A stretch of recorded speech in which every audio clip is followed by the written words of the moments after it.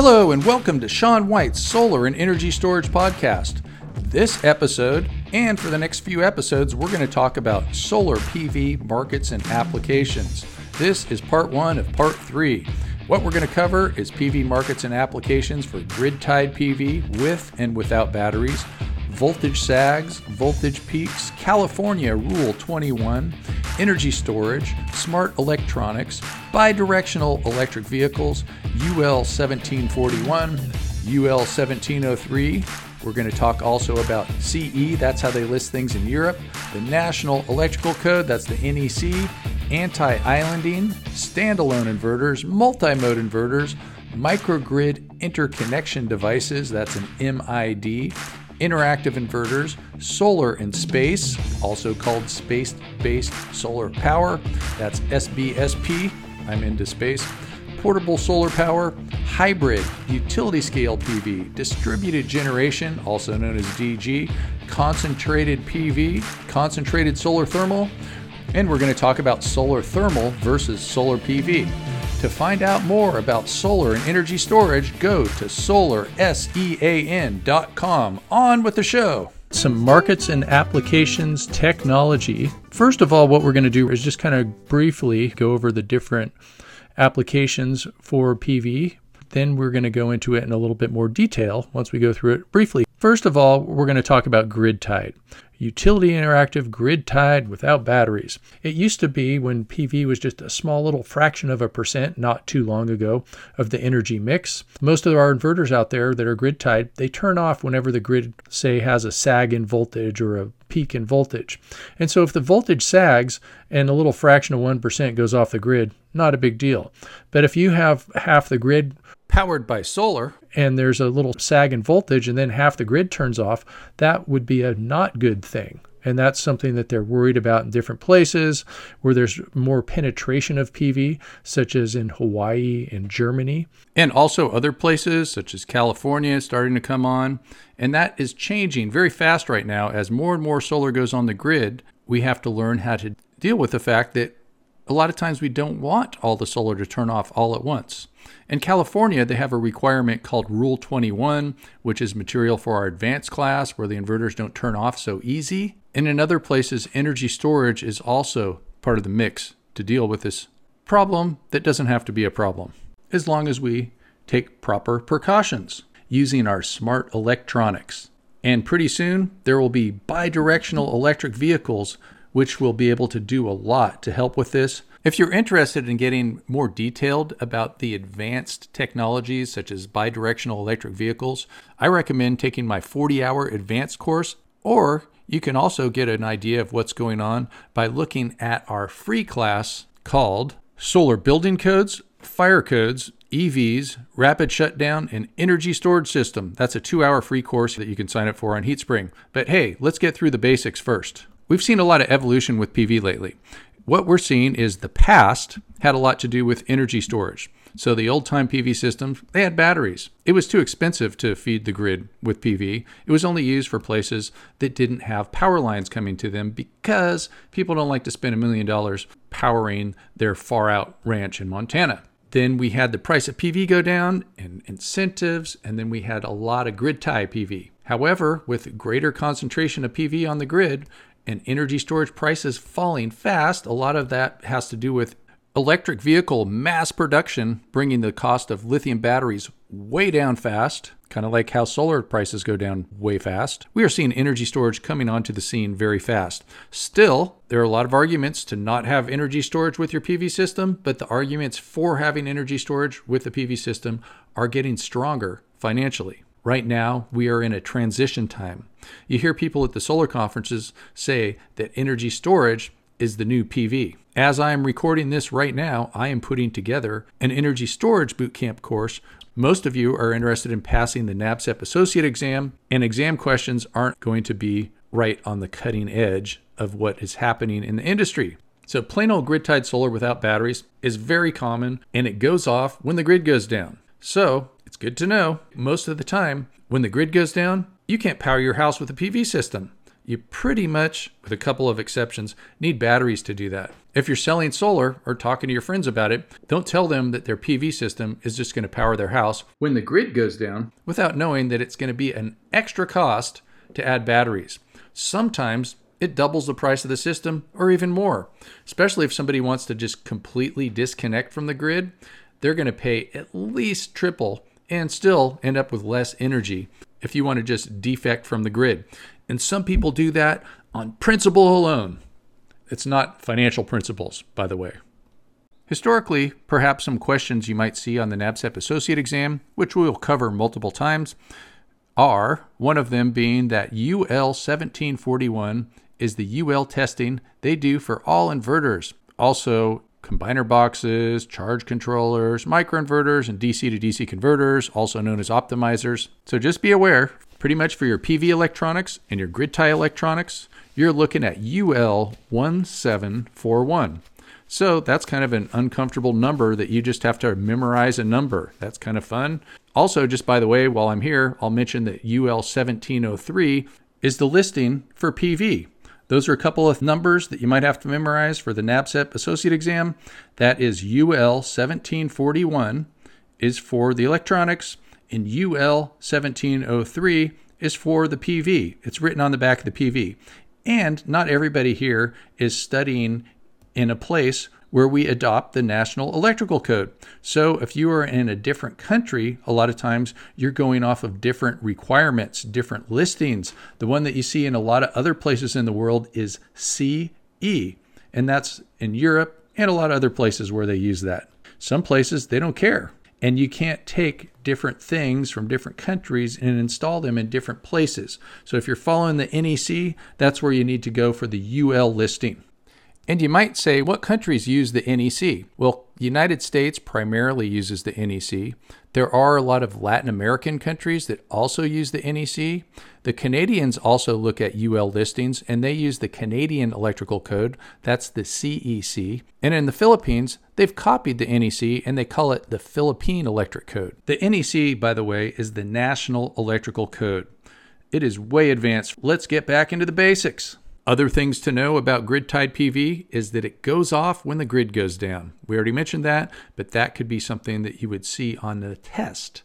And on the test, they might call it anti-islanding. Anti-islanding means it disconnects from the grid when the grid goes down. That means that you cannot become an island of power. On the other hand, if you have an off-grid inverter, also known as standalone, then it would be able to do islanding. So remember, anti-islanding means it disconnects from the grid when the grid goes down, and islanding means it can work without a grid. It can be its own island of power.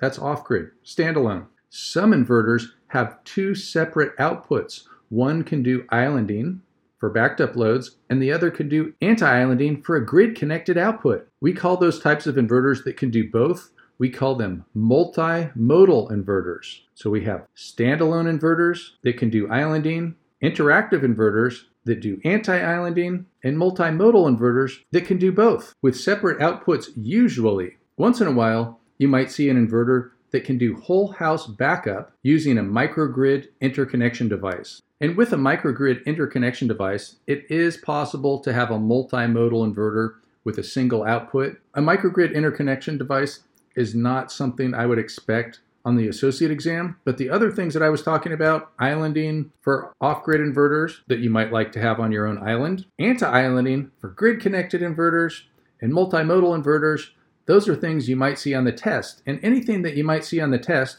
is something that I will cover multiple times. So if you don't have it memorized right at this second, stay tuned. We're going to cover this again, upside down, inside out, and sideways. So remember this. The official word for grid tie is interactive. So it's called an interactive inverter in the National Electrical Code. An interactive inverter versus the other types of inverters that we're going to talk about a little bit later. Next on our list, we have standalone, also known as off-grid, also known as battery-based, also known as remote. These types of PV systems are made to work without any utility at all. The official term for these systems, as in the NEC, is standalone because they stand all alone. However, off-grid is the common term that you see a lot of people use. Also, you can see people talk about battery-based. However, batteries could also be connected up to the grid. And they are remote systems oftentimes too, because the reason that we have a standalone system that doesn't connect to the grid is because we don't have a grid nearby. That's why people will buy a standalone system. It's nice to connect to a grid when possible, because then when we have extra energy, we can get credit for it by sending it to the grid and helping out our neighbors with those electrons. The part of this industry that is growing fast, and it's all the talk of the town lately, is grid tied with energy storage. So we're putting a lot of solar on the grid, and the solar needs to be stored because it only comes out when the sun is up. When solar is a small part of the grid, it's not that big of a deal because the grid can use all of your solar energy. But now, as solar is getting cheap and taking over, we need to be able to take some of that solar energy and put it into a battery. There's lots of different ways of doing this. We can put that solar into a battery at our house. We could put that solar into a large battery on the utility, and we could even put a battery on our house, depending on the policy of your utility, that is not even directly connected to a solar system. Much of the time when people do put batteries on their house that are primarily there to deal with grid electricity, we can also set those systems up to work with backup. I mean, hey, you already have the battery there anyway. Why not work with backup? Especially in places like in California where there's been fires and they have public safety shutoffs in the summertime when there's a fire hazard so the wires don't fall over and start burning trees. So that's solar and storage. Next on our list, we're just going to talk about this very quick. Solar is how we power most things in space. If we look at those satellites that's sending all those signals down to your phones, that is solar in space. And I also mentioned briefly that there are businesses out there that are focusing on beaming the energy back for use on Earth with the space-based solar power. That's it with space for right now, because now we're going to talk about portable solar, not something that we're going to talk a lot about. I have a voltaic backpack that I carry around that I could charge a phone with. Gets a lot of talk when people say, hey, that looks kind of neat, especially the people that check my bags at the airport. We can see some things that are set up for highway signs and speed traps. And so we have portable solar. A lot of times with portable solar, they work on 12-volt systems. So you would count 36 solar cells charging 6 lead-acid battery cells, and that's a 12-volt system. Count the cells on your next parking meter excursion when you see a parking meter or a trash compactor that has solar on it. See if it has 36 cells.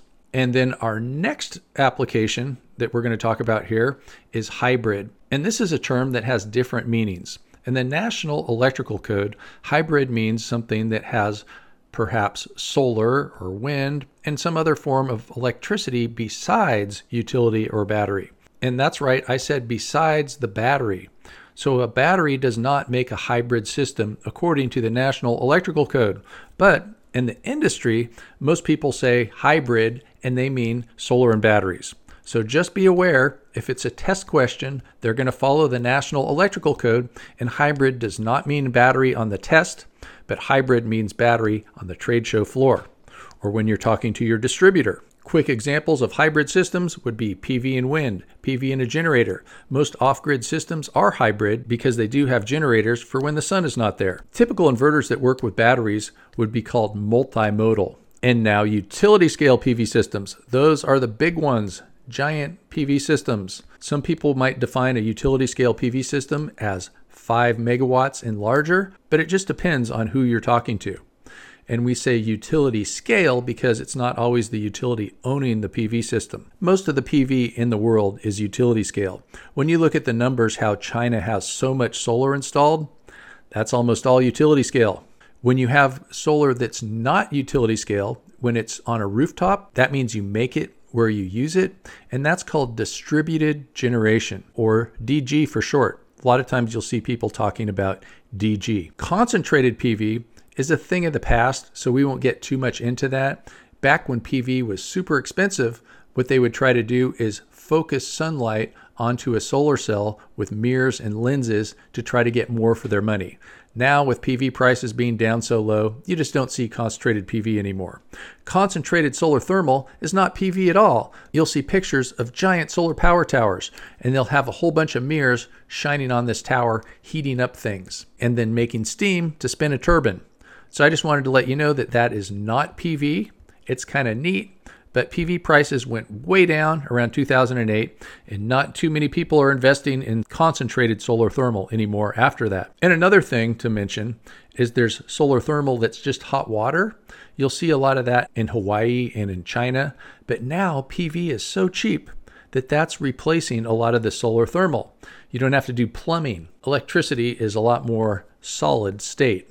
That means you don't have things flowing and pipes and valves opening. You just have switches and circuits. That's right, the future is here, folks. PV. Discipline yourself and study a lot. We want you to pass. Thanks for listening to Sean White's Solar and Energy Storage Podcast. This was PV Markets and Applications Part 1.